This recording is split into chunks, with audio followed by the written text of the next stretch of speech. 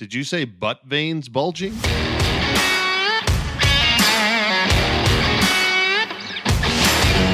Welcome to the Beat Around the Bench podcast about woodworking, good times, and general jackassery.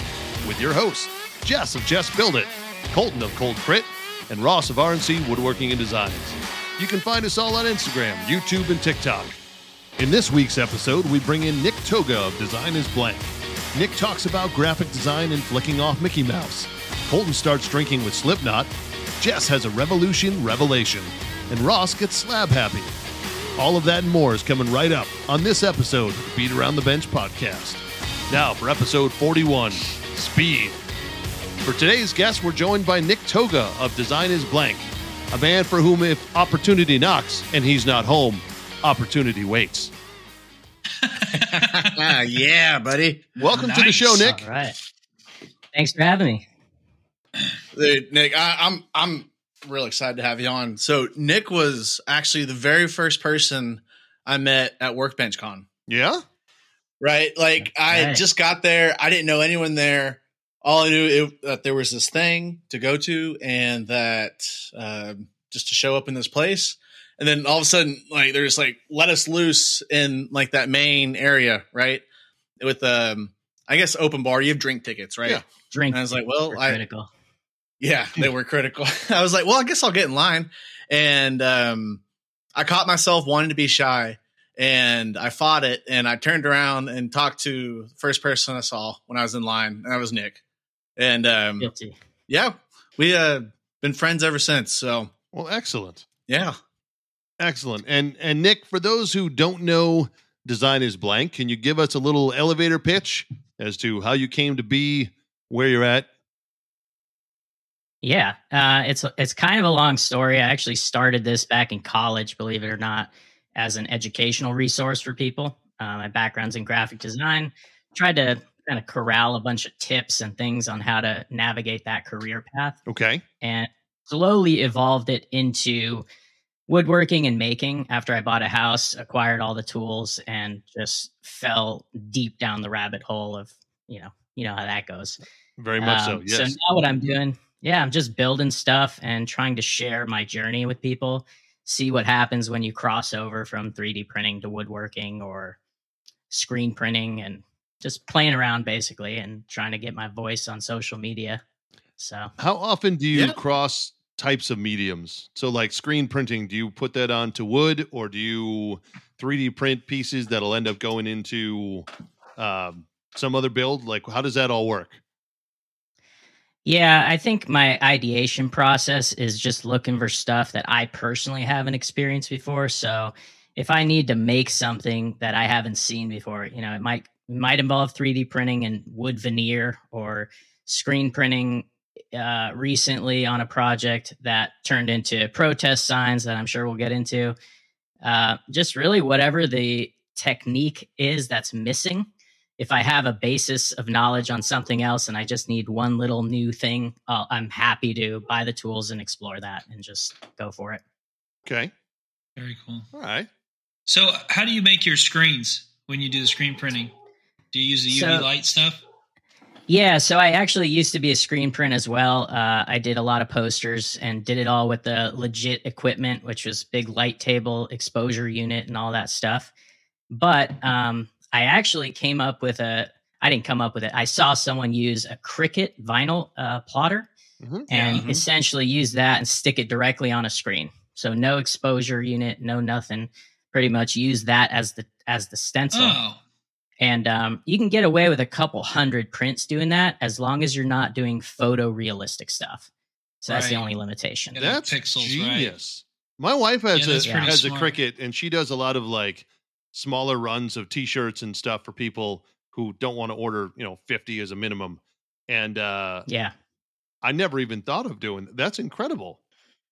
Yeah, I printed my own merch doing that. I don't have it on me, but before Maker Camp, I was like, I'm the guy who doesn't have any stickers and doesn't have any merch and just under branded. And the irony is that my background is in branding, so kind of sad.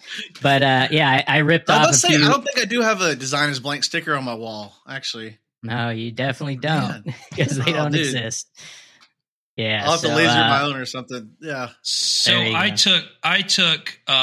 went to commercial art school when I was younger, like 15, and screen printing was like the first thing that we had to do. And I never knew about all that, like UV light and the emulsion and the actual screens. And they taught you how to make the screens there too, which was really cool. And for our viewers that don't know what that is, I'll let you explain it. But I liked Calvin and Hobbes, the cartoon. Yeah. And so we were supposed to make a video cassette box. That's how, there were still VHS tapes around, right? And so they had a layout in the dimensions of a VHS tape box, sleeve. And we were supposed to make up a movie and make a box. And then we screen printed it as like our project. And so it was a Calvin and Hobbes movie, and it was like the one with the snow goons and all this other stuff, and it was really neat. But he's like, he saw it, and he goes, "This is the best looking box I've ever seen. It looks like a real movie, but you're never going to be able to weed that because you have to print it out on vinyl and then pick it all out, and do like, there's a lot of different colors in it." And it was like little tiny itty bitty things. So we actually laser printed it on like clear acrylic stuff. And then he had this special stuff, and then the light wouldn't shine through that. And then we put that over the silk screen and exposed it to the light. It was pretty smart. Huh. But yeah, and then people would leave the door open on the silk screen room all the time and like kill all the screens, and he would get really pissed off, like really like hot veins bulging. But I've always, ever since then, I've always thought screen printing is so cool. Did you say butt veins bulging? I heard the same thing, but whatever. I assumed he wasn't just saying butt veins. Veins bulging. There we go. So Mr. Red. I do have to say, your name, Design is Blank, reminds me, my former sister-in-law had gone to the Art Institute of Chicago for a modern arts degree. And I went to her senior showcase, and it was a senior showcase night for everybody at the school. And so her family had come in, and my whole family was there. We were all there to support. And there was every person or every student got an 8-foot by 12-foot wall to be able to do whatever they wanted to showcase their art. And one kid literally took white paint on a white wall. He put up white stencils, and it just said, "Space is a hologram." And then he shined a light on it. And that was his final piece. And all I could think of was, how do I get my money back if I'm that kid's parents? It's funny you should say that. Yeah, there you go. I mean, a lot of people get their job before their graduation, I think, and just either or they don't take it seriously at all. But there were some people that definitely phoned it in. I went to a expensive art school myself, and I could tell you there's a few of those, and it's kind of sad to do that at the end, but such is life. Yeah, I put actually, speaking of money, part of my project, I kept track of every single expense for a private art degree for the entire time that I was in college. Mm-hmm. And I went to Kinko's and I laser printed the hugest receipt you've ever seen, basically. And like a CVS receipt. A CVS receipt, except it was like 50 feet long. And I mounted it to the ceiling, which was is in a photo studio, so 30-foot ceilings. So it was this huge, long strip of thing, and it came down, and at the end, it was some absurd number. And ironically, that was my most effective project, I guess, in terms of communication design, because what they do is they bring all the prospective students and parents in there. So you got these parents coming in going like, "What the heck is?" What is this? And terrifying them was one of the great joys of my career. Well done. I like it. Done. Very good. Well, I went to a vocational school. It wasn't a very good one. And about halfway through, my friend had like a web design, and like we did all kind of, and that's when the internet was, everybody started to get a website at that point. That's how long ago it was. And like Adobe, you could do Adobe Go Live. There was Go Live Cyber Studio. Like we were using like the Adobe stuff was like getting really big. Photoshop had always been big. And Image Ready, they used to have one just for JPEGs and GIFs and stuff. And we were learning more working on the side for him and just getting the books out because they made books on it and figuring it out on our own than we were at the school. And the school had really old computers and stuff like that. So I just left and I learned how to do it on my own. That's awesome. So Nick, out of all the mediums that you work with, what's your least favorite? Everybody is going to ask you your favorite, but what's your least favorite? What's the one that you're like, I absolutely hate working with this one? Well, I would have said 3D printing if you could see this ancient 3D printer back here. Mm-hmm. But I just got a new one. Okay. And it is night and day. So I guess that's not my medium. What's your new one? What'd you get? I got the Bamboo Labs A1. Would you recommend it? Oh yeah. It's just like, I don't want to tinker. I just want the damn thing to work. And this thing, I raced them today, actually, just out of curiosity. Cause I know obviously the new one's going to win, but quality and fit and speed and all those factors. I mean, this thing got smoked by like 3 hours on a simple little Makita or a Milwaukee battery clip holder. So, the battery doesn't even fit in the one that came off of this one. So can't say enough bad things about this, but Bamboo Lab is, it's just it's completely different. What, but I guess program do you use, just as a quick sidebar? We got my kids a 3D printer. It's a toy box version. So it's made mostly for kids to do via Wi-Fi and what have you.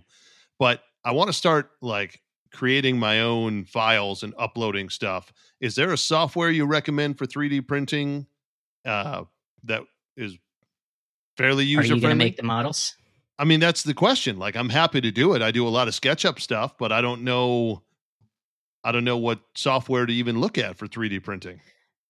So I'm not necessarily the guy to answer this. I've been just dipping my toes into Fusion 360, and I can model the most basic of things. Okay. But most of the time I get away with looking for stuff for the shop, finding the things that actually overlap with the tools that I have and printing stuff like that. So I would say my approach is going to be to go through Fusion 360, rip the Band-Aid off, and try and get good at that. Okay. But I don't have any other easier ways. That's all right. Unfortunately. Yeah. I appreciate it. Yeah. I did use a free one once. It wasn't for 3D printing, but it was called NanoCAD. It was like an AutoCAD like copy. It didn't have all the functionality, but it was free, and got to play around with it a little bit. Okay.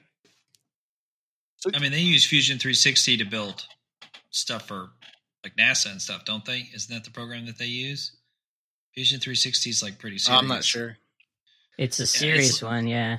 AutoCAD and all these other ones for machining sometimes, but yeah, Fusion 360 is pretty robust. Yeah. So, all right. On that note, is there a project that you've built either since you started way back in college or recently that you are most proud of, and you're like, if I could make this, not every day, but this is the one thing that I would hang my hat on? That's a really good question. I don't have an answer immediately that comes to mind because I don't want to build the same thing over and over again. But if I'm to be known for something, I feel you. I mean, Colton and I were talking at Maker Camp about this protest sign thing that I just took for some reason, just felt really passionate about, and just started trying to make an impact for those folks that don't have the same skills that I do. Mm-hmm. And I felt like that was the first time that I got to see my work I just stood off to the side and got to see people absorb, the work that I was doing in service of what they were fighting over. And without being like, hey, I'm the guy, that was really cool because that was kind of in the middle of being a woodworker or furniture designer / artist. Because, you're just passively observing someone else look at your work, take photos with it, or do something like that. And for those who don't know, I screen printed and created signage for the striking writers originally down in Burbank, California, otherwise known as Hollywood, I guess. Yeah, the acronym's SAG-AFTRA, right? Or is that? Yeah. People call it that? SAG-AFTRA is the Screen Actors Guild, essentially. Okay. And so what happened is the writers started to strike, and then the screen actors joined them because their contracts coincided by a few months, and they were fighting over AI and basically big corporate greed. And I was just coming back from vacation, if you don't mind, the little aside here to give context. was coming back from vacation, kind of doing some soul searching and thinking, what am I going to do next? Because I used to sell design services, and I frankly didn't want to do that anymore. I wanted to get into working with my hands more. And I just thought, you know what? This is such BS that they are taking all the folks that contribute to the thing that they sell. You know, this is Disney and Warner Brothers and all these folks. And they're just shortchanging these folks in a lot of different ways that I felt was really unfair. And at the same time, I'm watching the news broadcast, the story, which is completely biased because they're all owned by the same folks that they're fighting against. So there was no fair shake except for on social media. And my skills really just overlap them. I'm a branding person. I was thinking they needed really more effective signage because people are driving by at 40 miles an hour and they can't read your Sharpie handwriting, unfortunately for you. Right. So your signs are awesome, man. Like, check so this out. he made, did Mickey Mouse has like. There you go. Here's a sample of a few of them. Yeah. So the Mickey Mouse hand, the ones I saw were painted white. That one was like wood color. That was a walnut one. Yeah, but it's like the Mickey Mouse glove, with like the stripes on the back. He's giving the middle finger, and those were hilarious. I saw you make some real big ones on your Instagram. That, and then it was the Netflix with the horns and the tail. Netflix with the horns. I had Bugs Bunny with dollar signs in his eyes. I got this Porky Pig, dollar signs. Pay up, folks. Nice.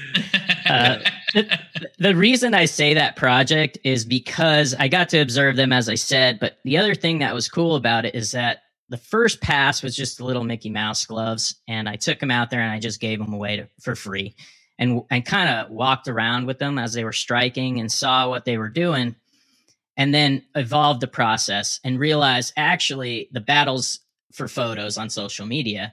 So I made a 9-foot Mickey Mouse middle finger and just bolted it to the bus stop that was right under the Walt Disney Studios sign as almost like a photo op for people. And how did you make a 9-foot tall middle finger of Mickey Mouse?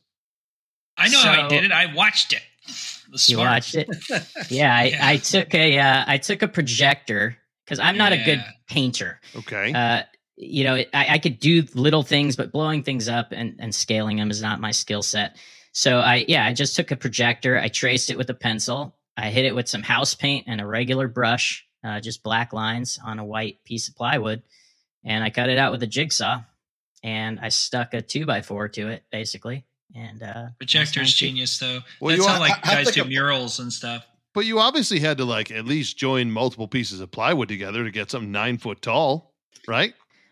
Well, I guess I'm exaggerating the 9 foot from from the handle to the tip of the finger. There you go. All right.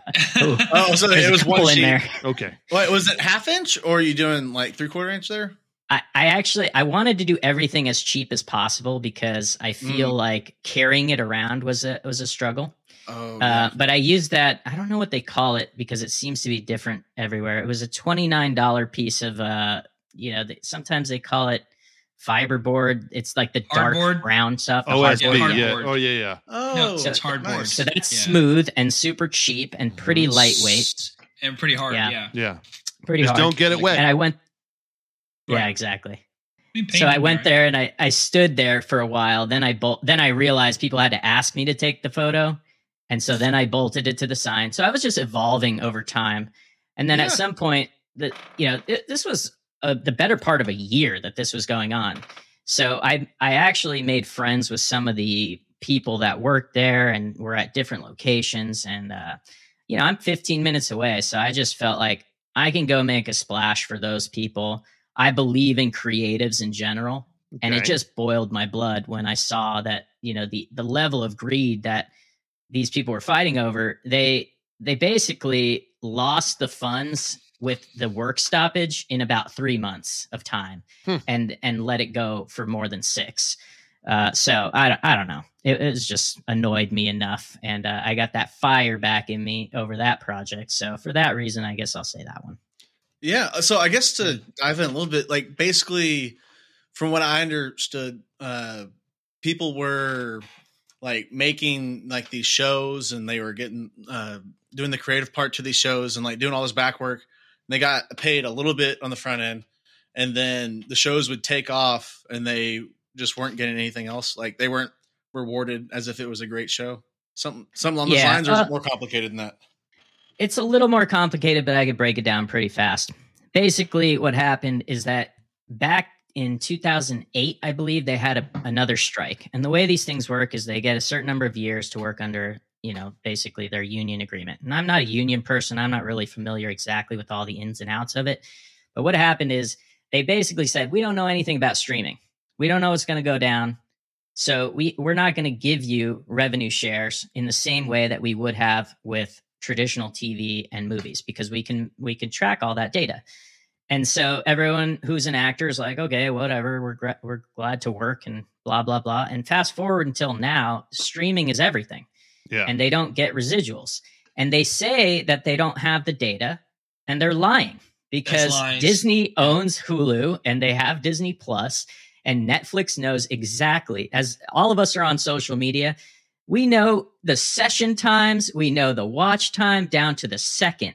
Mm-hmm. So if you think that Netflix doesn't know, when people hop off, hop on, yeah, you're full of it. So everything in my being I was just boiling with rage, and because I come from a tech background, I'm on social media, and I have an axe to grind. So I could do this. I can go down there for $29 plus a little bit of leftover paint. I can have the cover of LA Times or Variety magazine with the middle finger up there. NBC's out on site trying to shoot video, and they can't because there's middle fingers going left and right. I made 50 of them one day and dropped them all off, and it was the best thing that I've ever seen as far as one of my creations at one time. Just 50 people with middle fingers walking around, and all the NBC guys and the camera guys just freaking out because they don't know what to do. So and, on that I just note, kept, just as a quick dive in, because you said obviously that you were trying to change where you were going direction wise, and you made this massive middle finger. You made all these smaller middle fingers. They're being utilized. They're being photographed. They're being streamed. They're being pictured with. Do you get credit for that in a way that like people could see you were the artist that made it, and then people started following you based upon it? Or is it just kind of how did that work? It's a good question. I wanted to keep it, I try to be modest in some ways, but also I wasn't selling things to people that didn't have a job, right? So what I did is I put my handle on the 9-foot middle finger, and, occasionally people would tag me. A bunch of people followed me from that. At one of the signs got put into, they called him a strike captain. This woman, Alyssa, was instrumental in helping me get my project out there. She was like the one making sure people don't get run over in the crosswalks and stuff. Yeah. She was the loudest person, the best person to have one of these things. And she's on social media just tagging me left, right, and center because she knew that it was mine. And also on the back, I had a little message that said, "The greedy mouse wants the cheese, at design is blank." And so anyone who had one in their possession knew who it was. Okay. All right. Yeah. Cool. Very, very cool. What did they say, by the way, when you brought them the first time? Did they just laugh and say, "This is so great," or? Yeah, you got a lot of the the smirks and the, what I did is I had 10 of them and I just gave them to anyone who actually said something to me. They're like, "That's a really cool sign. Here you go. It's yours. Take it and bring it as much as you can." I made it permanently out of 1/2-inch ply initially. And I told them, just bring it every time, because that extends my ability to send my message. And it's something that stands out for you. It's a win-win. And so that just kept happening. And I went out there as much as I could within reason. But yeah. So now that the strike is over, what does that lead into for you next? What's the next chapter for Nick Toga? So I spent the last year, I mentioned that I was a kind of a service selling designer before. I consulted for basically every industry doing websites and branding and stuff like that, which really did not serve my creative flow. So I spent the last year trying to establish my voice on social media. I went to Workbench Con, met Colton. I went to Maker Camp. trying to involve myself in the community that I've been following for a long time here on the internet, and realizing that I either have to sell a service or sell a product to make money at this sort of thing. I think, it's about what am I going to sell imminently in 2024. And I have my eyes on a couple of plans. I don't want to become a production person. Mm-hmm. I would rather try to strive to come up with some innovative design. So I have a few things in the works there. And I also do digital product design. So I've sort of cut my time in half as far as the making. And I've built a digital product that's not in the maker space, but it's something that I hope will lead to more freedom and more the ability to get in the shop more. That's awesome. So that's a political answer without any specifics. But hey, that works. No, I get it, man. Dude, one thing I do gotta say is I love your voiceovers. What was it? This one was. There's one that sticks out. It was a few months ago, I think. I might be mixing two of them together, but you did like a jigsaw versus bandsaw video, and was that the one where you were a cowboy too? Oh yeah. I was the bandsaw cowboy. I took the bandsaw cowboy, but and so it was entertaining, but it's also educational. Like you talk about how like the jigsaw, like oftentimes can get tear out and stuff, and to upgrade to a bandsaw, you get a lot cleaner cut and different capabilities. I think that was the gist of it. Yeah, I basically said the jigsaw is the worst saw that you could possibly use. It is absolutely the dumbest saw that ever existed. I don't know. I will say it does have a place sometimes. It does have a place for tricky or sketchy situations. I used one today, actually. I got the old Harbor Freight one plug-in, like off the wall. It's a little bit faster than using a coping saw. I'll say that. Well, a jigsaw's good for like if you've got, like, let's say you're cutting out a big round table and you're going to use a router template, you can hog out just outside of the line, rough around it, but way nothing. Your mother likes it, Trebek. I've cut some crazy stuff with a jigsaw, and it all looked like crap. And I've got pretty good with it. And it just doesn't behave. They never will. It's not. There's so much flex in the blade. Oh yeah, and the wood's pushing it whichever way it wants to go. Like there is no cutting straight with a jigsaw. Mm-hmm. Yeah. Oh, I have a question. So what got you into wood turning? I actually went to a school to learn to wood turn and did it for a little while, and then I haven't done it since. So I love it's probably my favorite part of woodworking is wood turning. Yeah. So my father actually is like the best woodworker I know, and the slowest also, I should say. He makes jewelry boxes like he's got some kind of burning desire to create, the best jewelry box possible. I'm talking 100 coats of French polish type of thing. Okay, and he's just in the shop, just in his, in his zone, just doing his thing, completely the opposite way that I work. And his father, my grandfather, used to turn, that was his only tool. And he always chalked it up to the old man sport, this is just the kind of woodworking that old men do, and never really wanted to get into it. And my mom got him a course, this guy in Vegas, this awesome guy. If you ever are in Vegas and you want to take a turning class, there's this guy named Jimmy Clues, teaches turning out of his garage. He's fantastic. And he's just salt of the earth type of guy. He makes turning cool and accessible. And my dad was signed up. My mom is like, you're going with him. So we went to Vegas and we learned turning out of the garage, basically. Next Christmas, my dad had a little jet lathe. He loved it so much that he just upgraded, and now I got a jet lathe. I got the little, there you go. I don't even know what it is, but it's small. It's small-ish, but I have a good time. And the reason I like it is because I think there's a lot of ways you can innovate there, whether you're gluing up, taking other woodworking techniques and applying them with the lathe, whether it's epoxy or, segmented things or using the CNC. I got a couple ideas there to just, maximize the wood usage or do something cool. And the great thing about the wood turning is just you can go out into the shop for an hour and come out with a finished piece if you're fast. Yeah. And that's cool, especially because I don't have a shop right now, so I have to freeze my ass off outside and turn something really fast and run back inside. So, well, I like the wood turning because It feels more like art than like other forms. You know, like on a It table does. saw, everything's real square, math, like angles, like push it through, like put together. Whereas whenever I'm on the lathe, man, you're like feeling that wood and you're like checking angles and trying to round it, and it feels more like painting as opposed to like, I guess, I don't know, normal woodwork. I agree with you on that. Like, because when you cut something on table saw, you just set a fence and you push it through. There's no You don't your feel hands, the wood, man. Yeah, your hands not doing anything special. You know, it's You just guys pushing clearly it. are not cutting joinery on a table saw. But when you cut on wood, when you turn wood, the only thing that turning things do is turning it. And then you're doing all the rounds and all that. It is a lot of fun. Mhm. And I've watched, there's this one guy, and I haven't been able to find him, but he's a production turner. So like makes stair spindles and stuff like that. And his lathe looks different.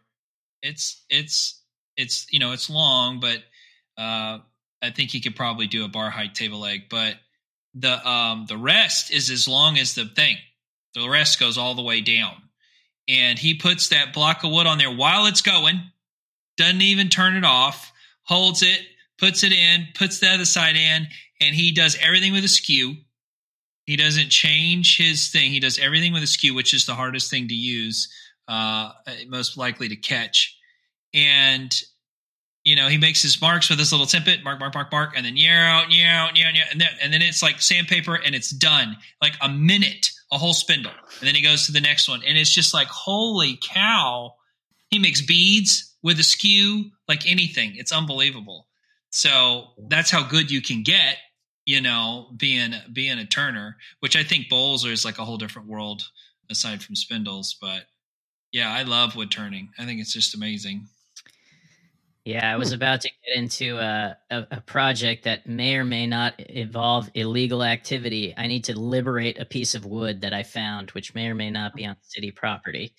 It's like this burl. It's just a down tree, but it has a burl on it, and it's been sitting there for years. But actually, I now get wood for Christmas because I've ascended as a woodworker. Oh, that's awesome. Nobody knows what to buy me, so they just buy me wood. And it's awesome. But I got this expensive burl to turn, but I don't want to turn it because I'm scared of ruining it. So I'll liberate this piece and try that first. And there you go. Types of things are exciting. Stealth I was going to ask, you got a lot of being a second generation or third generation turner. You have any cool tools that have been handed down to you? I don't, because my grandfather was on the East Coast and I'm all the way out here in Los Angeles. So things went to my uncles, but yeah, my dad's got the epic collection of, Lee Nielsen, all the hand tools. He does finer stuff than I do. And the guy who taught us turning has these quick release lathe tools where you don't have to have 40 handles. So that's nice. Those are really cool. I like those. Cool. Yeah, I haven't turned in a while. Last time I did, though, I just got a set of the carbide bits, and it made a big difference. It was neat. I got to ask because I have turned before, but it literally was in high school wood shop, and I have not done it since. It is the one major tool I've never owned. Do you have a soundtrack that plays in your mind every time that you're turning? Is it like, for every season, turn, or turn around? I was going to say, you spin me right round, yeah, baby, like there's so many options. Like a record, baby. Like, what's your go-to, hum along while you're turning music? Or just your music in general. Where do you jam in the shop, man? Yeah, so I have a weird taste where it kind of crosses over everything.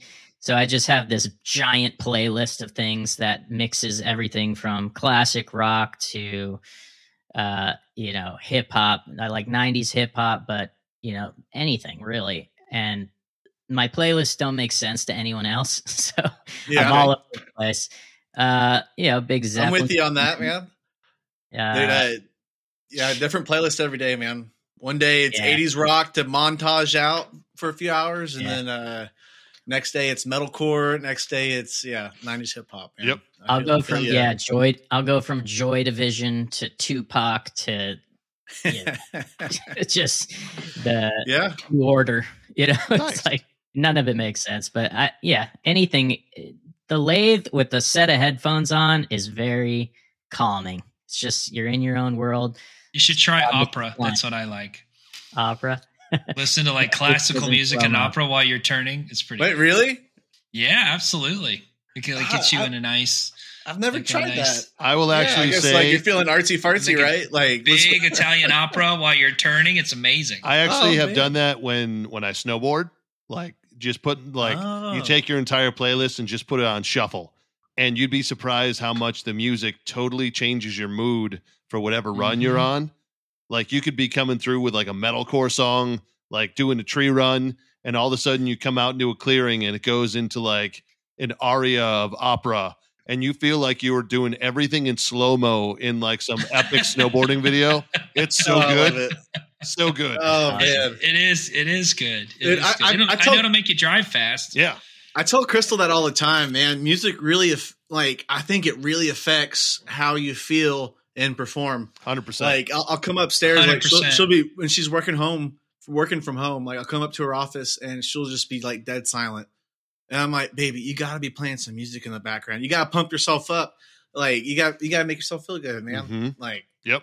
Yeah. I have this thing with music where, it's sort of related to what we're talking about with social media though. This new thing where people are using the same trending songs over and over again, like that just drives me insane. Mm-hmm. Oh, so God, I'm yes. like totally just picking music that I like, that feels like it flows. Sometimes it's stuff that I was listening to while making the thing. Mm-hmm. But there's something about music, and there's probably something about making in general creatives.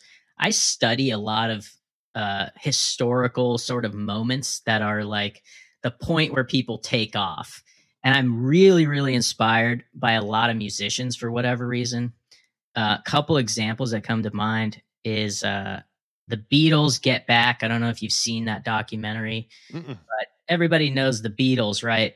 They have footage of pretty much Paul McCartney just strumming on a bass guitar and coming up with Get Back like in real time, while Ringo's like, "Oh, this is good. This is good. Let's do something with this." And John Lennon strolls in late. It's like an epic moment that is caught on camera, and obviously is a huge song. Maybe it's not their best song or anything, but it was just a cool moment. And the other one is just Jimi Hendrix as a kid took a broom to school, and people were like, "What is this kid doing with this broom?" In fact, his teacher basically called the city and was like, "We need to get this kid money for a guitar. He's gonna have some sort of like long lasting mental breakdown if he doesn't get one." And that failed. He got like a 1-string ukulele out of the trash and taught himself. And a lot of people know that he's left-handed and played it upside down. But the fact that you can go from that and just kind of push, there's just something about music, and there's the serendipity around it.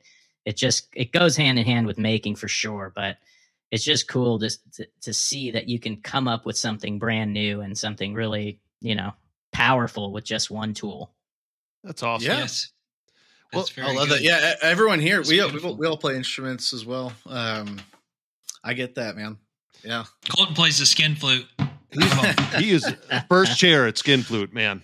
First chair. Yes. Yeah. You should see his cheeks. That was back in my college days, man. Come on, guys. So Nick, you've actually brought up some great kind of background stuff about you, but we like to do a little bit of rapid fire trivia that has absolutely nothing to do with woodworking or making. It's just random questions, and it helps us learn a little bit more about our guests. And would you be up to playing?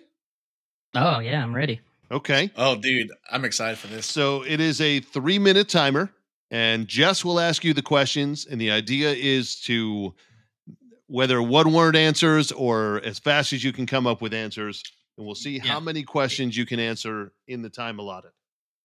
Yes, that's true. And you can elaborate if you would like, or you can just give me an answer, and there is no right or wrong. And but the goal is to get as many questions right as you can or answer as many questions as you can in 3 minutes. Now, I only have 30 questions. Okay. So the most that's ever been done is like 20 something. So, all I right. was going to ask, what's the record right now? Is it 19? As I'm looking, it is 20 questions by Dave from Gearhart. Oh, Yes. Gearhart. Dave got it. Yeah. But I think, what Luke in the Garage had it at 17 before that. And then, yeah. All right, stealing a pen. All right, so some of these are repeats from other guests. Some of these are new. Are you ready? Ross, tell me when the timer begins. Okay, 3 minutes. We'll start in 3, 2, 1, go. All right, Nick, if you could only eat one fruit for the rest of your life, what would it be? Kiwi. Would you rather have fingers as long as your legs or legs as long as your fingers? Legs as long as my fingers. If animals could talk, which would be the rudest? Cats. Toilet paper, over or under? Over. Savages. If you were a ghost, who would you haunt first?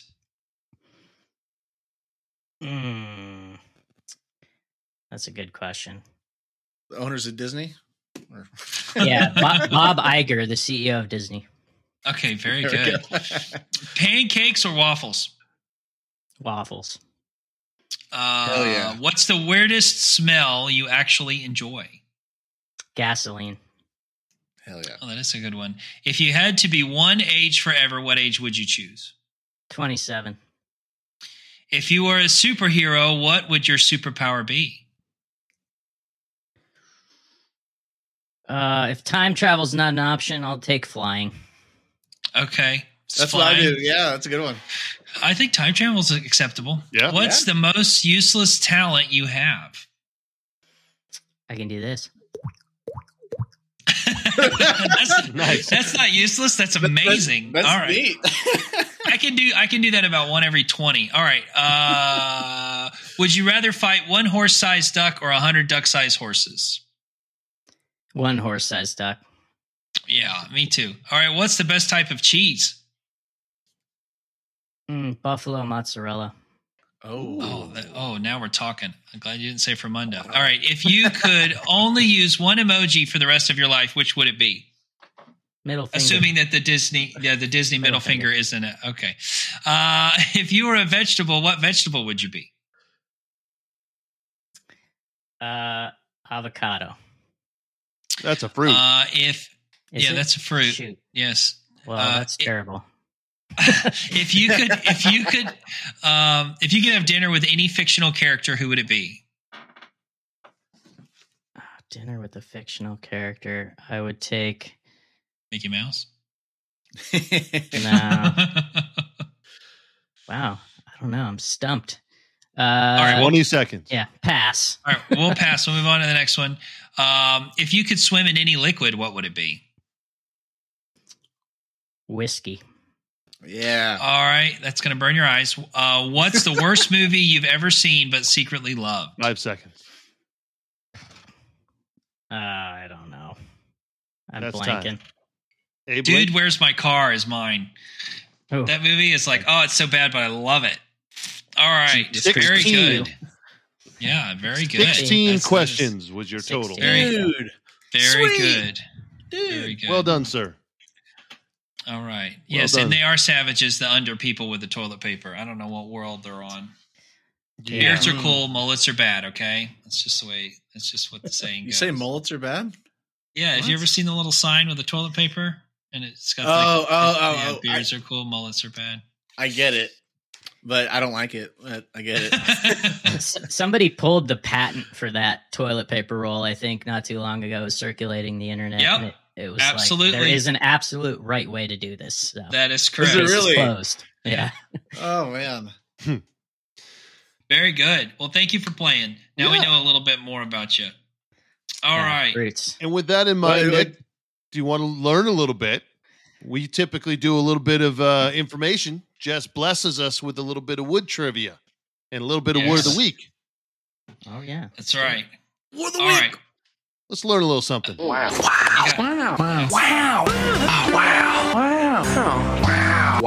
of the week. All right, this wood of the week is got multi names. It's called Catalox. Katalox. Catalox. Okay. Often referred to as Mexican Royal Ebony. Right. If you look up this wood, you will want this wood in your life. That's what they said about Ron Jeremy. This is true. That actually, I heard a documentary about him, and the girls saw his picture and they're like, "Hey, I want to meet this guy." All right, Catalox 9.5. Catalox, specifically known as Schwartzia cubanensis, predominantly grows in Central and South America, especially in Mexico, Guatemala, and Brazil. This tropical hardwood thrives in humid rainforest environments. It is like the most beautiful walnut and ebony cross you've ever seen. It's like this deep, almost black, brown color. It's not as rare. I mean, if you type in Catalox on Google, you can see all kind of people make stuff out of it. They charcuterie boards made out of Catalox. It's extremely hard, 3,600 on the Janka hardness scale, which is way up there, even more than Ipe. It almost looks like a Peruvian walnut as far as the darkness of that dark wood. Right. Is it still having like some like blonde streaks in it? Yeah. So like it has extremely blonde streaks in it. Oh. And so like I saw some charcuterie boards that were, that's the one I saw. Yes. Isn't that beautiful? So it's almost got a purple hue to it. It's so dark. Yeah, it's almost like it looks like it's almost like joined into it. Yeah, like maple. It doesn't even look like the same tree. Yep. It is, exactly. It is absolutely gorgeous. Obviously, it's used in a lot of different things. Definitely for guitar fingerboards. Definitely for guitar fingerboards because it's a 3600 and it's so dark. It can withstand constant wear. It polishes up, on its own. So that's why it's another reason why it's good for anything. It's got good acoustic properties. It's not endangered. So it hasn't been over harvested as of yet. So it's still doing pretty good. It's definitely hard to work with hand tools because it's so stinking dense and hard. It has some cultural significance in Central American cultures. They use it for like ceremonial objects. But one thing that I did find, I won't say it's a famous object, but they make chess sets out of it. Hey, that's fun. You could probably really make both the white and the black pieces out of it. Right, exactly. Yeah. Oh. Either the board and or the actual pieces. Yeah, or both. Right. Yeah. So luthiers definitely likes Catalox. It's great for wood turning and sculptures. People like to turn it into smaller stuff. I saw you could buy Catalox like pin blanks and things like that. So yeah, Catalox, Mexican ebony. So there you go, guys. Nick, do you ever get any Catalox over there in Cali?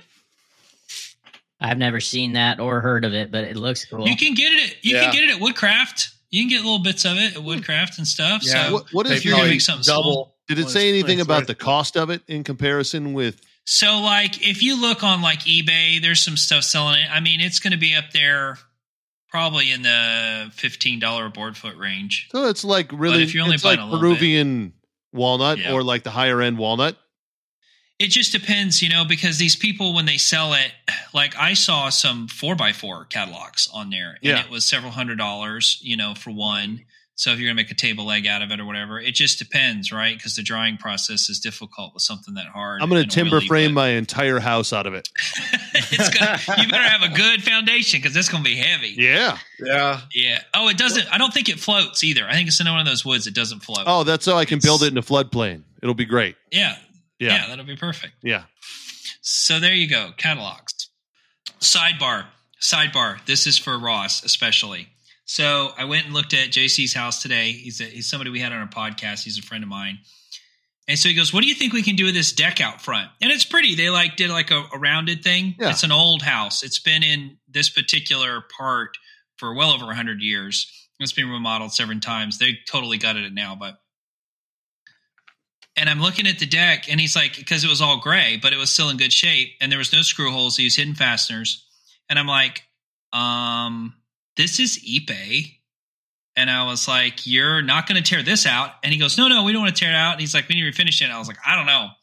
So what's your suggestion? There's a couple cupped ones. What I would recommend for you, rent a floor sander. Yeah, that's what I thought. Rent a floor sander, and you better mask up like an SOB. I don't know, man. It's right on the street. All right. So the other thing. I have seen people literally refinish an epay deck by getting on their hands and knees and using palm sanders to then strip everything down, and then you put new layers of teak oil on there. But I would save yourself a lot of trouble and use a floor sander for the majority, and then get down and dirty with a palm sander if you need to, but you can absolutely refinish it. So we had a bunch of tables this guy made for us when I worked at that old store, and he found there. She's like, I'm tearing out this deck. Do you want the wood? He's like, yeah. She's like, their guys are having a hard time getting it out. And he went over and it was epay. And so he planed it and turned it into, and epay does this cool squiggly like grain when it gets older, like instead of like cracking straight. The other thing I noticed about this deck is, you know how like normally in a deck board, they'll butt them? Yeah. They serpentined. Really? The joints perfectly. So he must have held them together and then cut them with a saw and then put them back together. But he serpentined the joints and they're all still sitting real pretty and flat. It's quite interesting. Awesome. I'll have to send you pictures of it. But yeah, I don't want to have to take it all apart, and I don't want him to replace it, but it's a little spongy, so I'm worried that underneath's messed up. But anyway. All right. Well, you don't think a pressure washer would do it, huh? You can try. I mean, it's not going to hurt. Sand it? Yeah, I would start with a pressure washer and see what it does, and then come back with the sander and do it in stages. Nah, I don't want to do it that bad. Okay. My back's too bad for this. Just take the wood. I'll just tell him it's a lost cause, and hopefully he'll give me the wood. Yeah. So, Nick, one of the things that we like to also imbibe upon is a little bit of whiskey. Are you a brown spirits drinker? You said you wanted to swim in some whiskey. I do, and I am. Yeah. Okay. All right. Would you like to learn about the whiskey of the week? I would. Very much so. Okay.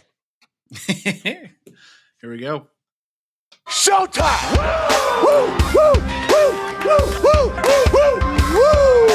The whiskey of the week. So the whiskey of the week from last week was Cedar Ridge, Iowa bourbon. Now, Colton, I know you and I have texted back and forth on this one, but as a short question, were you able to procure it, and did it dandy? Was not able to procure the Cedar Ridge. The nearest liquor store I found that had it was in Kansas. And, I'm in Houston, so that didn't work out. But we're able to get the number 9 small batch Iowa bourbon. Yeah. Which is, I believe it's a sister distillery. Okay. Or something like that, right? Like if you go to the Cedar Ridge it's Cedar Ridge, right? Yeah. Yeah. If you go to the Cedar Ridge website, this number 9 small batch is also on there, but there's some fun stuff about it. So it's actually like the official whiskey of Slipknot. Okay. Somehow, like like on the back of the bottle, it says Slipknot on it, right? Nice. Sold. Like the metal band has like their logo and like in their logo. And it's funny. The guy who owns the liquor store actually suggested it at first, and then I recognized it from like going to the website. But then he proceeded to show me his he had an emo phase, like a pretty hardcore, and like blacked out eyes and like the glove sleeves, and which is so fun. He was into it, man. And yeah, which they know us now. Like they have my card. Like I offered to make them a sign too or something if they ever needed something for the liquor store. But yeah, it's like a little bit of liquor store. It's like in a strip mall. You wouldn't expect it to be really nice, right? It's called Orion Liquor, and you go in, and they've been the best place to find some of these hard to find liquors. That's awesome. Yeah, but yeah, the number 9, dude. It freaking so the nose on it, like it starts off like a rye, right? Like it's not a rye. It feels like it's going to be a little spicy, right? And then like. I don't know if I want to say fruity, but like, or malty or whatever, but it comes in as like a normal straight whiskey after that with, so I had to look this up. I used to call it like dirty, right? Okay. Like the way it tastes, like dirty, but, I think the real term for it is earthy. Okay. And so this one has like some earthy tones once it like sets in. But I don't know, really to paint a picture around it. It's not like bull riding, right? It's not as chaotic as like a bull ride, but to stay with the rodeo theme, it's kind of like steer wrestling, or what I imagine steer wrestling would be, right? Like, I'm involved with the Houston Rodeo every year, right? Just for volunteering for stuff. Like, but I always thought that if I were to do a rodeo event, I would do the steer wrestling, right? And steer wrestling, they're mounted on a horse, right? Like you're on your quarter horse, and you jump off and you hit the steer with your chest, like you're off the horse now, and then you got to grab it by the horns and then put your hip into it, flip it over, and then tie it up, right? Okay. And this whiskey is kind of like that, like with the rye at the front, and like when you hit that steer with your chest, and then you flip it over, and it's smooth from there. Okay. And I really liked it, man. It was a good one, and especially coming off of like a really nice week last week with the bakers. Bookers. I knew I was gonna get that wrong. Coming off the Bookers, even like it was good. And for the cocktail, dude, so Ross actually gave me a suggestion on the cocktail this week, and you suggested Sazerac. Yeah, get away from I'm forgetting the name of it. Vermouth. Yeah, getting away from the vermouth. And the Sazerac went really good. I'm having trouble keeping them not too sweet though. Right. So like the main recipe calls for like a sugar cube. And then, so I try to estimate a sugar cube with like my simple syrup stuff. Yeah. And it's usually about a half ounce, quarter ounce to a half ounce. Which I was going, this last one I'm sipping on right here. I did a quarter ounce, which I kind of want to do even less. Okay. Like, I don't know. Maybe the whiskey was kind of like has some sweet tones that are doubling up on the sweet. But yeah, it's like the Peychaud's. Is that how you say it? Peychaud's bitters. The bitters. Yeah, the Peychaud's, and then like the absinthe. I didn't realize how much I was going to like absinthe. Man, yeah, if you like black licorice, it definitely ties it all together. Yeah, and like normally I wouldn't be like, oh, I love licorice, but in a cocktail, man, it went really good. Crystal loved it too. Awesome. She actually asked for a second one after I made her first one. But so the whiskey of the week for this coming week is actually Green Spot, which is part of the Jameson Irish whiskey family. And it is part of their pot still collection. And there are actually multiple marks in that family.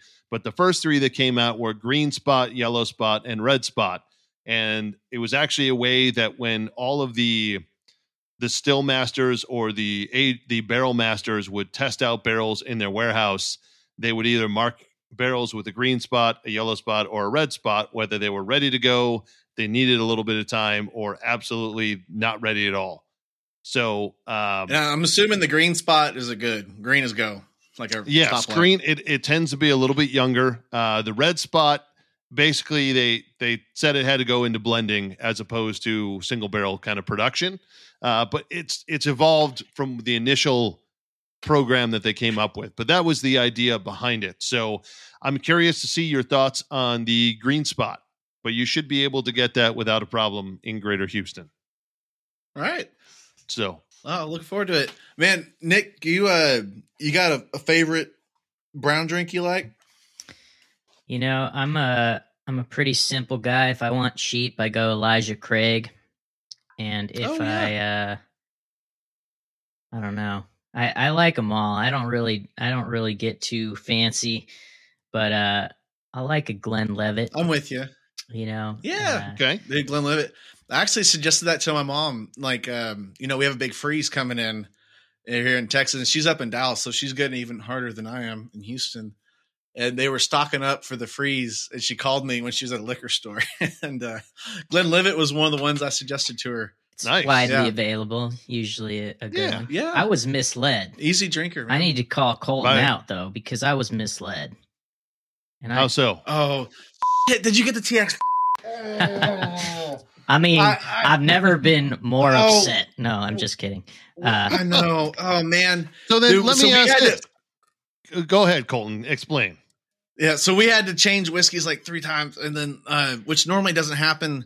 And I was like, today I was like, oh crap, I don't think I updated Nick on the last minute change to number 9. Oh, because so we went from so the Cedar Ridge to the I couldn't find it anywhere, right? And so I was texting Nick. I was like, hey, if you want to hop in on the whiskey of the week, man.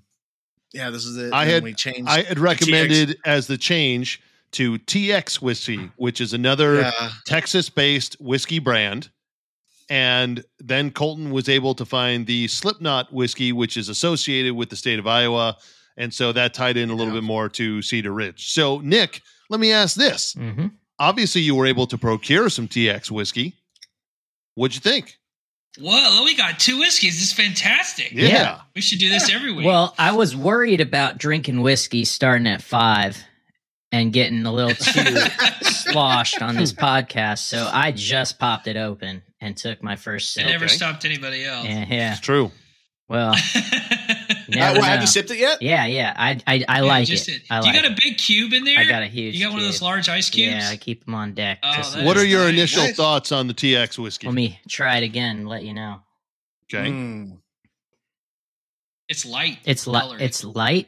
It's smooth. Although this ice cube was sitting there for a minute, so I might have watered it down slightly on that first pour.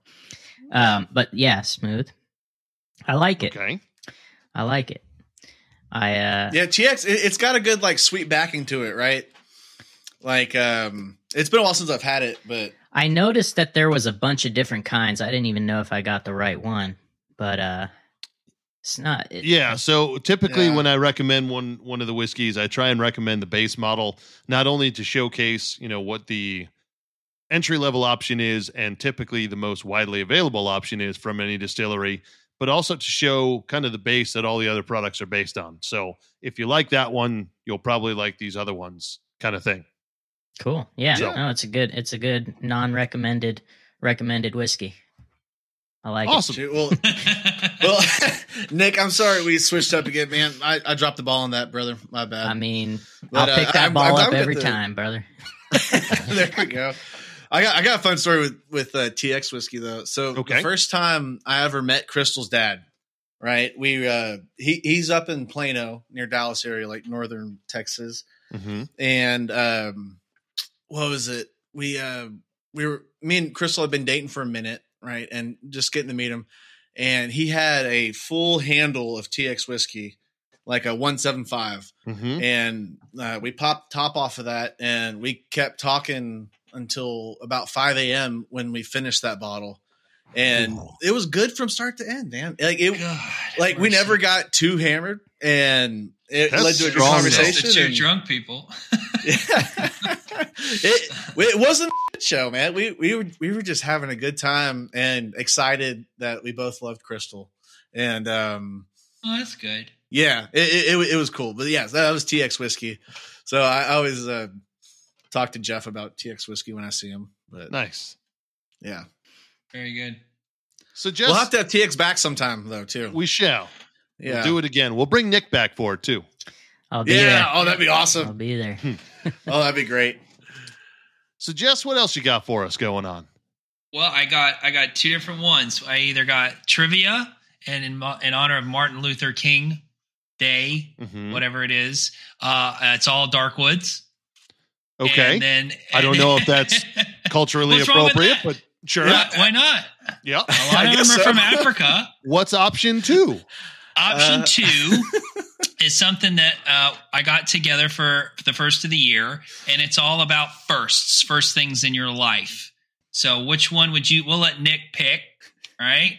So Nick, which would you like to do? Would you like to do wood trivia on dark woods, or would you like to do trivia on firsts? The firsts is just your answer. It's not really trivia, but it's all about firsts. I think I'm going to go first. Yeah. Firsts. Yeah. Okay. Go with the first. Pick a number between 1 and 30. 8. 8. Ooh. Can you remember the first time you felt truly independent? That's a good question. Yeah. I think if I'm supposed to answer first, I got a BMX bike at some point as a kid, and I just rode it, and I just kept riding it. And I just had this thought that, I have mobility, I have a vehicle, I can go to the store by myself. And I went and I bought like a Gatorade or something, and I think that was probably it. There you go. It's good. Very good. Yeah. Dude, I remember like that. We went and bought those little ice cream balls, dots or whatever they're called, or dips or something. And Dippin' Dots. Dude, Dots. that is a good level of freedom, man. When you got your first bike, man, like you can get out there and dude, I love that. Yeah. I remember my most, I think if we're going that far back, there was a gas station down at the end of our, like there was like an alley by our house, and you walk down at the end of the alley across the street, and there was like this gas station called the Oasis. And they had a Wonderwall. It was crazy. Yeah, they had Wonderwall. Yeah, it was run by a bunch of British guys that were jerks, and they my mom knew them, kind of, because we would go there, like she would need spaghetti or something, and she would send me up there later on. But I remember the first time I was like, somebody gave me change, or they would give me their change, and I'm like, can I go up there and get some gum or something? And she's like, yes. She's like, but go there and come straight back. And I was like, really? And I was like, oh, and it just felt so good to be like totally in control of something. It was the first, like paying with my own money and all that stuff, that feeling of independence. But I would say my real first feeling of independence, like truly, was after my second divorce. And I lived on my own for the first time, and had my own apartment and my own car, and everything was all on my own. Because I got married and moved out. That was my first marriage. So that's when I really felt like I went to the grocery store, and I was like, you know what? I can take as much time as I want in this grocery store. If I want to look at cheese for 20 minutes, I can look at cheese for 20 minutes. And I did. And I called my mom, and I'm like, this is amazing. And, everything. And then I met Ashley, and I went to crap. Now I'm back being married again. But still, I felt very independent. That was my first feeling of independence. Like I really, truly felt independent. Nice. I would agree with that. My first apartment on my own after I had moved out of the house. But going a little bit younger, I started going to concerts from the age of 10, basically. I would go with my brother, and I would go with, whoever. But I remember the first time when I was 13 or so, going to a concert in Chicago with just some of my friends. And we literally got on the train, went down there ourselves in Chicago, went to the concert, had an amazing time, came back. That independence of doing that as 13-year-olds, I don't know that I would give my children the same autonomy because I like to think I was a little bit more streetwise than they currently are. My kids have no idea when it comes to that, but that would be because of my wife, but that's okay. And so that would be my memory on that. Yeah, I can imagine it's a hard thing to let go of. Like thinking back to how independent I was when I was pretty young, and then allowing myself to do that, or allowing my children to do that. Like I don't know. I was an idiot sometimes, Yeah. Like really, you? Yeah. Okay. No. Color me Silly surprised, boy. sir. That is absurd, sir. Yeah, man. What about you, Colt? Well, the bike thing was a big one. And the Dippin' Dots. I do remember we had a gas station like at the entrance of our neighborhood, and I would just with take Dippin' off. Dots. I remember one day I took off on my bike, and we lived on a lake. It was a little mud hole of a lake. There wasn't ever any boats on it besides us. And like when the water got down, you could walk across it just about. And yeah, if you wore a white T-shirt into this lake, it was Lake Wichita in Wichita Falls, Texas. And if you wore a white T-shirt in there, it would come out like stained brown. But it was like kind of a rainy day or misty day, and there was a huge rainbow going. And I just tried to find the end of the rainbow. I was just like on my bike, just like going to like around the whole neighborhood, seeing if I could find the end of the rainbow. And that's pretty free. And there was a short person in town just running around going, "They're always after me, Lucky Charms."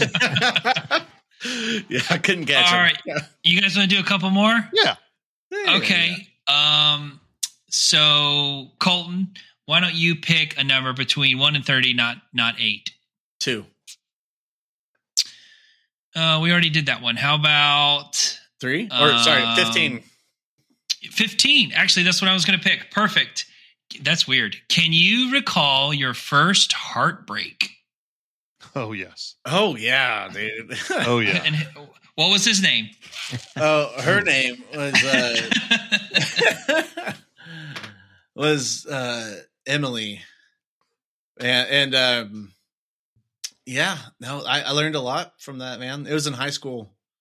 And it was the kind of relationship where like the captain of the basketball team would hit on her in class. She was a grade ahead of me, and she'd dump me for a week and pursue that, and then it didn't work out, and I'd let her come back. And it was a good lesson for like standing up for myself. And yeah, but I got to learn everything the hard way, I think, it comes out to. And so I do see that reoccurring pattern. You yeah. Sure? And so I had to learn the hard way that I need to value myself. But yeah, which she's a great person. I'm not trying to bash on her here, but yeah, I think she's doing well now, but I don't know. We haven't kept up. So that's probably advisable. What with, being married to someone else. I guarantee you my wife still knows all her old boyfriends on Facebook. I know she probably knows who they're married to, and she's like a little sleuth. How about you, What about Nick? you, Ross? Oh, Nick. Yeah, go ahead, Nick. Yeah, I have a good memory, I guess, but I had a girlfriend in 5th grade. And at the point, at least in California, I don't know if it's like this everywhere, but 5th grade, and then you go to middle school.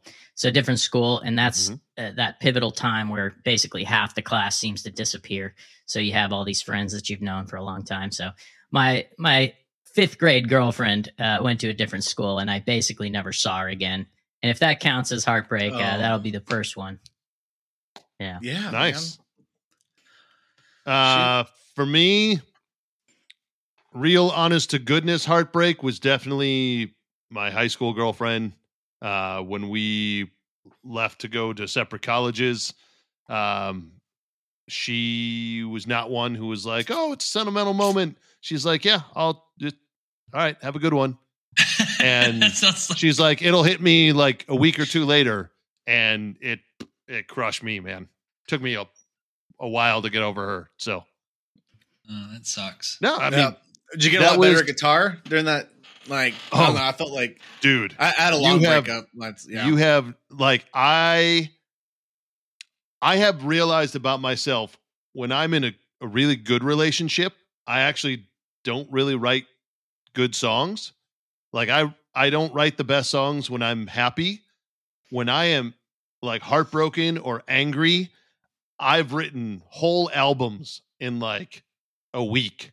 And I'm not exaggerating. Like I've recorded said albums that I wrote in an entire week, and they're incredible, like absolutely incredible albums. And they were all about, one girl or, 2 different girls over time or whatever. Yeah. Yeah. Yeah. Your heart's screaming, man. Oh yeah. Get it all out there. Yeah. Crystal's brother, he's Marine Corps right now, and he's getting into guitar, and he just got his first like nice acoustic. And every time we see each other, I'll, like give him a quick lesson and we'll play. But one of the times we were at the lake, and I brought my guitar, or no, he brought his guitar, and he had some lyrics that he was writing, and they were good. I liked them, and we put some chords to them, just willy nilly. And at the end of it, though, it's like, man, are you all right? Like, is everything going good with you, bro? Yeah. But yeah, I hear you on that. How about you, Jess? I liked this one girl from the time that I met her when I was young, and then I never did anything, and then one of the guys in my band, who was like my best friend growing up, they met and they started dating, and they dated a long time. So I didn't do anything, but we were still friends. I still saw her, and they were like on again, off again couple, those ones that like everybody knew, right? They were on again, off again. And then finally they were like off, like they were done. And she called me and she said, guess what? And I said, she said, we broke up. And I was like, oh no. And I'm like, wait a second, why are you calling me this? And so I was like, well, you want me to come over and talk about it? And she said, yeah. And then, yeah, that girl threw me for a loop. Like I knew that's the rest of my life. Like I knew at, 14, at 16, right? Yeah. This is it. This is what I've always wanted. And then she played with me and then let me go like a used freaking Kleenex. Like she could have cared less. She's like, I know you feel that way, but I don't. All right, I'll see you later. And then she wound up going crazy and having like 9,000 kids with some weirdo. So, you never know. Dodged a bullet is what that's what we call it. Dodged a bullet for sure. Oh yeah. I was trying to think of heartbreak in the shop and, like I had some CNC and computer issues like last year, like during Christmas time that was really frustrating, but those repaired like eventually. But I think a big heartbreak in the shop would be whenever I was doing that conference room table. Yeah. That big sunken cypress, and I over poured on the resin, like poured it too thick, and it started like completely going exo on like the corners of this table. And just seeing that just like, after I made sure the shop didn't burn down, which it probably wouldn't have caught fire and burned down, but it was smoking and I thought it was. After that wore off, it broke my heart that it was going to be so much more work. That was a big heartbreak in the shop. Yeah. But I was trying to think of a tool that broke that I really missed, but I can't really think of another tool that. No, that's always a time to upgrade. Yeah, that's exactly. Yeah, that's a good time. Yeah. All right, one more, guys. What am I? Ross, pick a number 27. between 27. Oh, what was your first pet and what was its name? My first pet was named Q. He was a golden retriever. My brother named him, and everybody, my parents told everybody that he was named after the guy who Star would come Trek? up. James Bond, the guy who would come up with all the different, the quartermaster. Q. That was it. Yeah. Q. Turns out he was named Q after the letter Q because my brother who named him was 4, and that was his favorite letter. So, I was going to ask if it was a pool cue. Nope. Like a pool letter stick. Q. My first pet was, it's my parents' pet, but I guess it was my pet. It was a dog that walked up to the house. It was a Cocker Spaniel, and it was named Farley after the dog in the Far Side or For Better For Worse cartoon. Yeah. Yeah, what if For Better For Worse? Farley. Yeah, that's what that dog. Yeah, got ran over. What a happy ending. Jeez. Where's the dog? Where's the dog? We looked all morning, and then we went to all leave to go where we were going. And as we were driving, the dad goes, there it is. And it was very dead. And my sister's like, moo, crying. I'm like, what's going on? Dad puts the thing in a blanket, puts it in the back of the car. We went back home. He's like in his suit because we're going to church. Takes off his suit, digs a hole, puts the dog in it. Off we went. The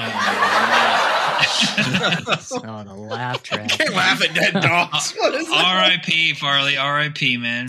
Our live action audience is, I don't know, they're on something else. They're cold. Dark sense of humor. Yeah. Yeah. Nick, how about you? What was your first pet? So I've gotten a lot of flack in Spanish class for this as a child because my father, a little backstory, is a neurologist. And our cat's name was Tumor. As in, yes. It's not a tumor. That's fantastic. And so he found this little black cat, and he thought it had a tumor because it was really, really small, like fit in his palm small.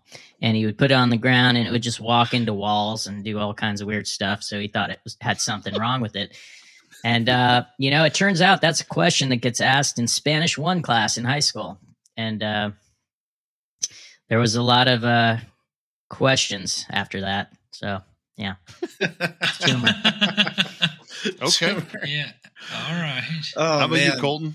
My first dog was like a little, we got from the pound. It was like a little, like a long-haired dachshund kind of mixed dog. And he was black, and his name was Shadow. Yeah. Okay. He followed me around like a shadow. Nice. He was a big snuggle bug. So Nice. Yeah. I like All right. dogs like that. Very good. Awesome. Well, thank you, Jess. Yeah, you're welcome. So Nick, Mark just these to off. wrap things up, we typically end each episode with a nugget. And that nugget is usually either if you were able to talk to yourself when you were starting out in your making adventure, what advice would you give to yourself with the knowledge you have now? Or if you want to just give a piece of knowledge to all the little makers out there, just some words of wisdom, what would you say? Or the big ones. But. Or the big ones, yeah. And if you need some time to think about it, feel free. We can give ours. Or if you're ready to go, feel free. I got a couple, actually. They're short, Okay. but I've been spending a lot of time reading, books about the creative struggle, I would say. So that's kind of the context that I'm coming at this from. But I think my primary one would be to overcome and understand your own personal friction or fear that's holding you back from the true purpose of what you want to be doing with your time, with your goals, whatever that may be. The friction, when I say friction, I just mean just the little things that get in your way. Could be a distraction, could be, like I said, a fear. But the solution, like anxiety or something. Anxiety about trying something new, worried about money, worried about how other people are going to receive it, worried about sounding weird. Whatever it is, figure out what your own holdup is, and study your own kind of belief system. Try to check your ego and break down what you're really going through, and focus on that. And when you have a really big goal, I think it gets overwhelming sometimes. So really just shatter that thing into 1,000 pieces and make sure that you've always got something small that you can do, and something medium, and something that will eventually turn into a long-term success. I think that's something that I personally struggled with, and I've heard it spoken about in many different books. The War of Art by Stephen Pressfield is one that I just finished. It talks about resistance. I think that's critical. It's funny. The Art of War, very different book. Very different. Very different. Very different. Yeah, but in the War of Art, or the Art of War, actually, you're supposed to understand your enemy's weaknesses as well as your own. That's one of the principles. So it kind of goes along, with the. I guess that's. Dude, I'm gonna write that down. I need to check that out. Yeah. If you read The Art of War, oh my gosh, that's my thing. I love to read books. I really do. But they relax me so much. One, I fall asleep almost every time that I read a book. And number two, I just have no time. Like I'm so tired every day when I get home. But I guess instead of watching Sons of Anarchy, I should read a book.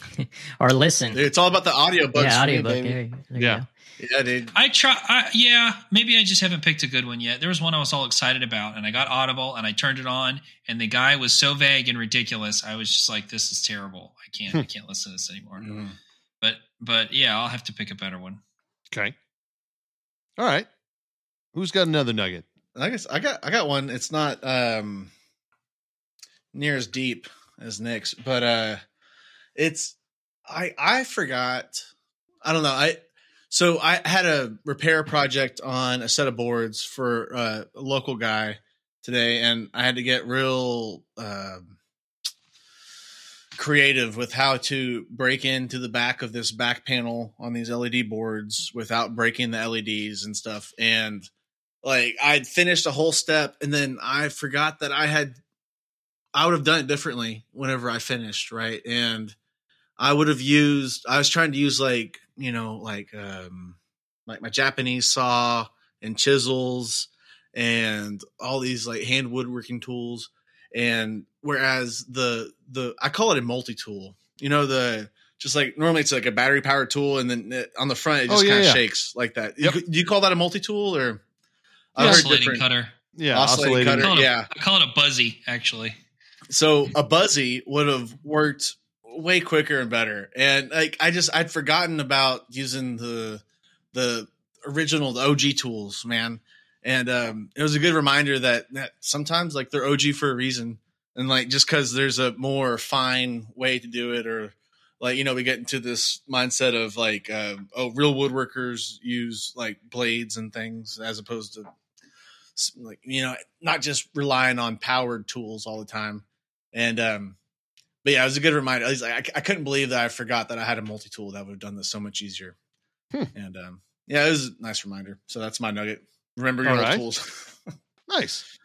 My nugget was actually kind of based on the two of you gentlemen.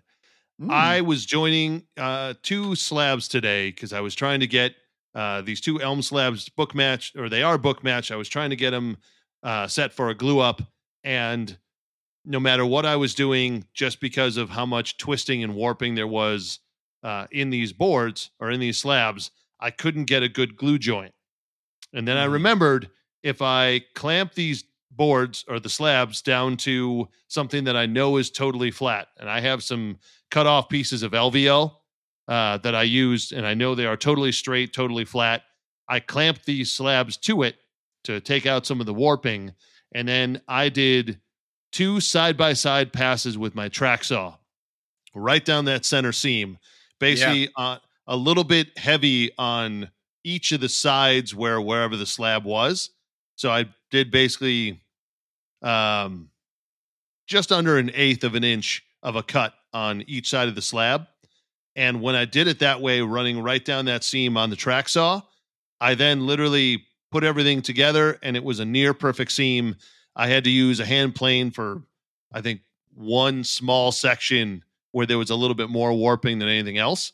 But it honestly saved me probably 2 hours of hand planing.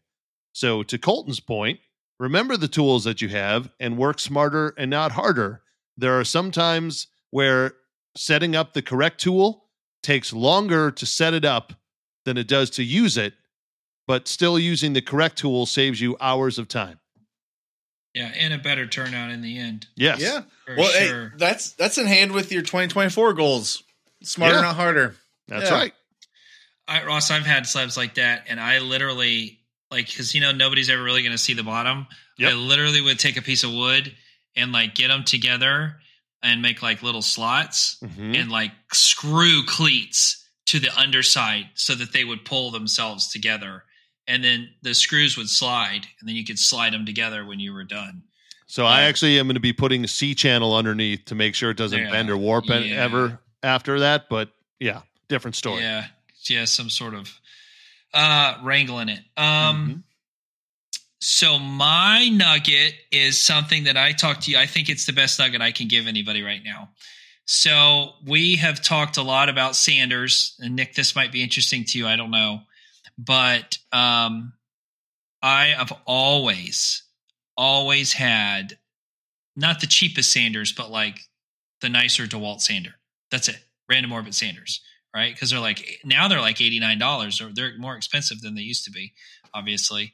I had the rigid 6-inch one, but they always broke. There was always one in the shop with that stupid rigid thing, and then they'd send it back and it would be broken, and I'd have to send, and it just would go round and round like that. Those things suck. And they leave swirl marks.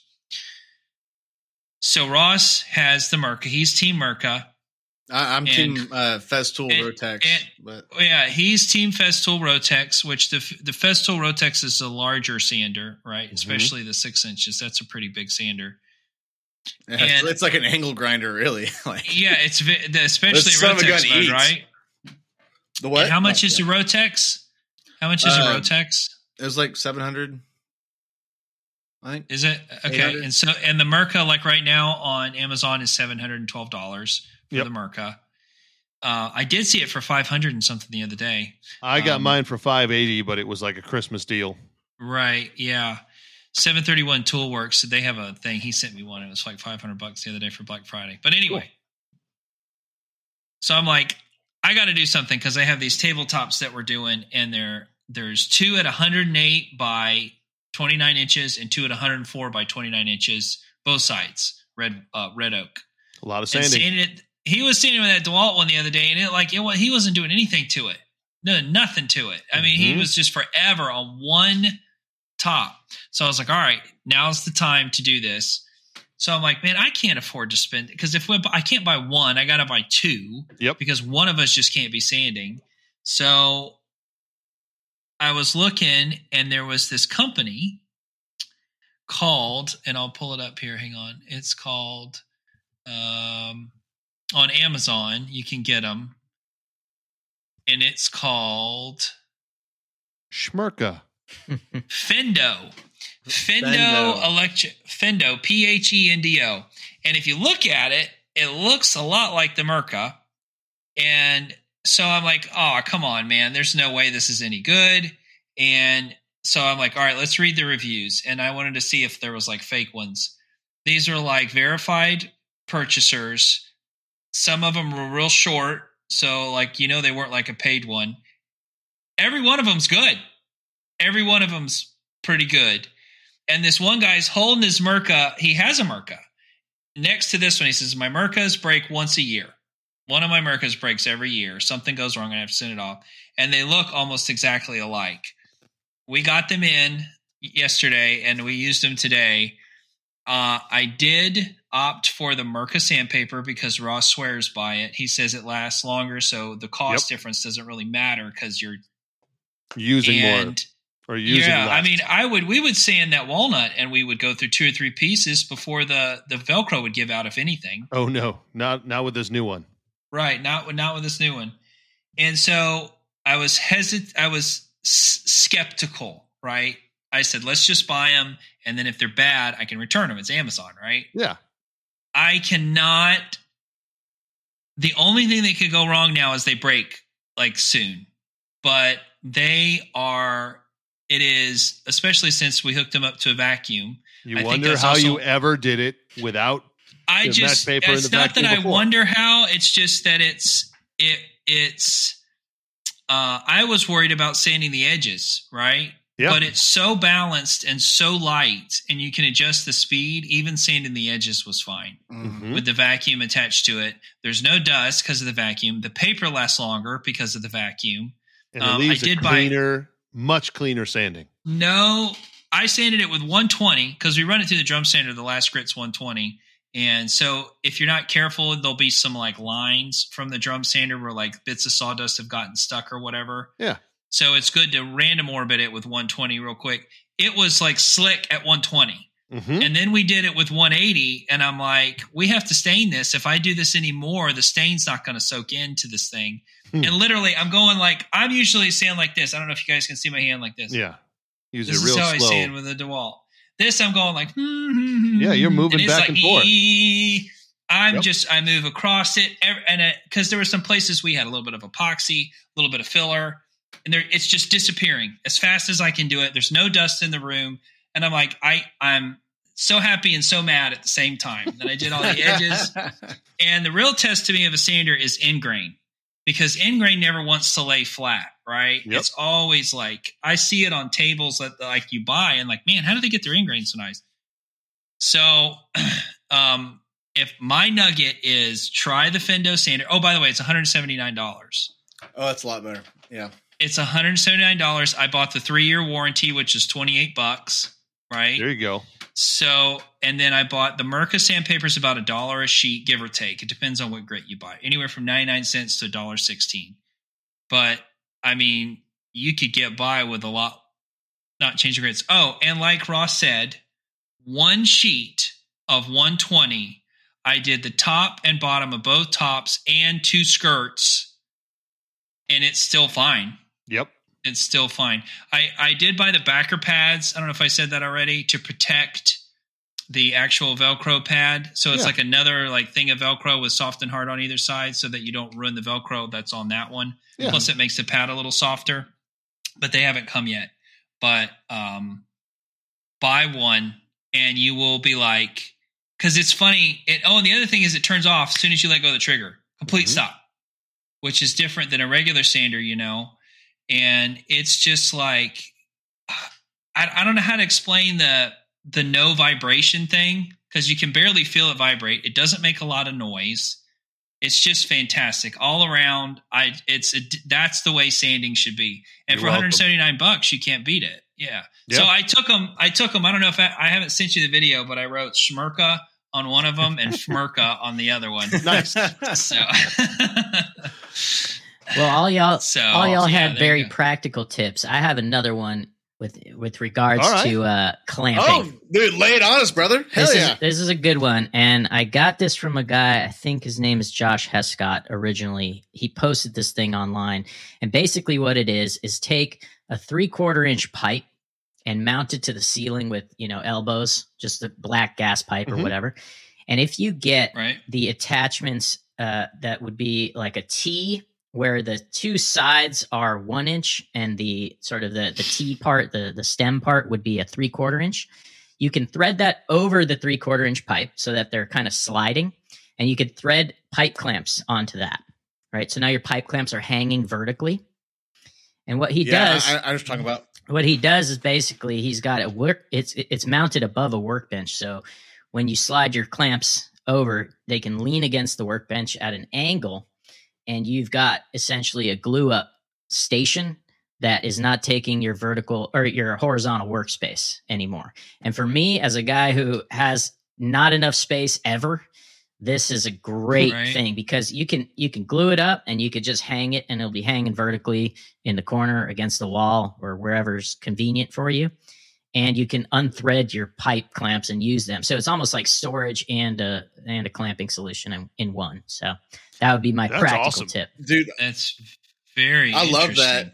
I looked at doing that whenever I was considering doing like actual solid wood tops for these cornhole boards. Because that was going to be a lot of glue ups. And I'd considered a solution like that. But we ended up going back to the birch plywood. But dude, that's a good one. Yeah. I don't quite understand it, but I want to see a picture of it. Yeah, I'll message you. I got a video that I made of it, and I'll show it to you. I'll find you. Oh, you made a video of it? I mean, it was just. Did I miss that one? It was just while I'm blasting through learning how to edit, so it's a very quick short. But I can find it and dig it up, or I can find Josh's, and I'll show you what that is. But it's cool. A great tip if you need space on your workbench. That's awesome. I need space. I'm out of space in my shop, so that sounds awesome. Yeah. Well, gentlemen, is there anything else we want to add? That's it for me, buddy. Okay. Well, to Nick, first and foremost, thank you for coming on today. Yeah, man. Thank you so much. It was a pleasure to have you on here. We hope you enjoyed being on here, and we'd love to have you back at a different date. Yeah, thank you guys for having me. I've been listening. You guys are doing. You going to Workbench Con? Unfortunately, this year I'm not. Scheduling snafu. Oh, come on. Yeah, I want to go, and the FOMO is totally real. I had a great time last time, so if you guys are going, enjoy it. And yeah, the Maker Camp though is probably still a go. I hope so. Coming from the West Coast, it's getting expensive to do all these events.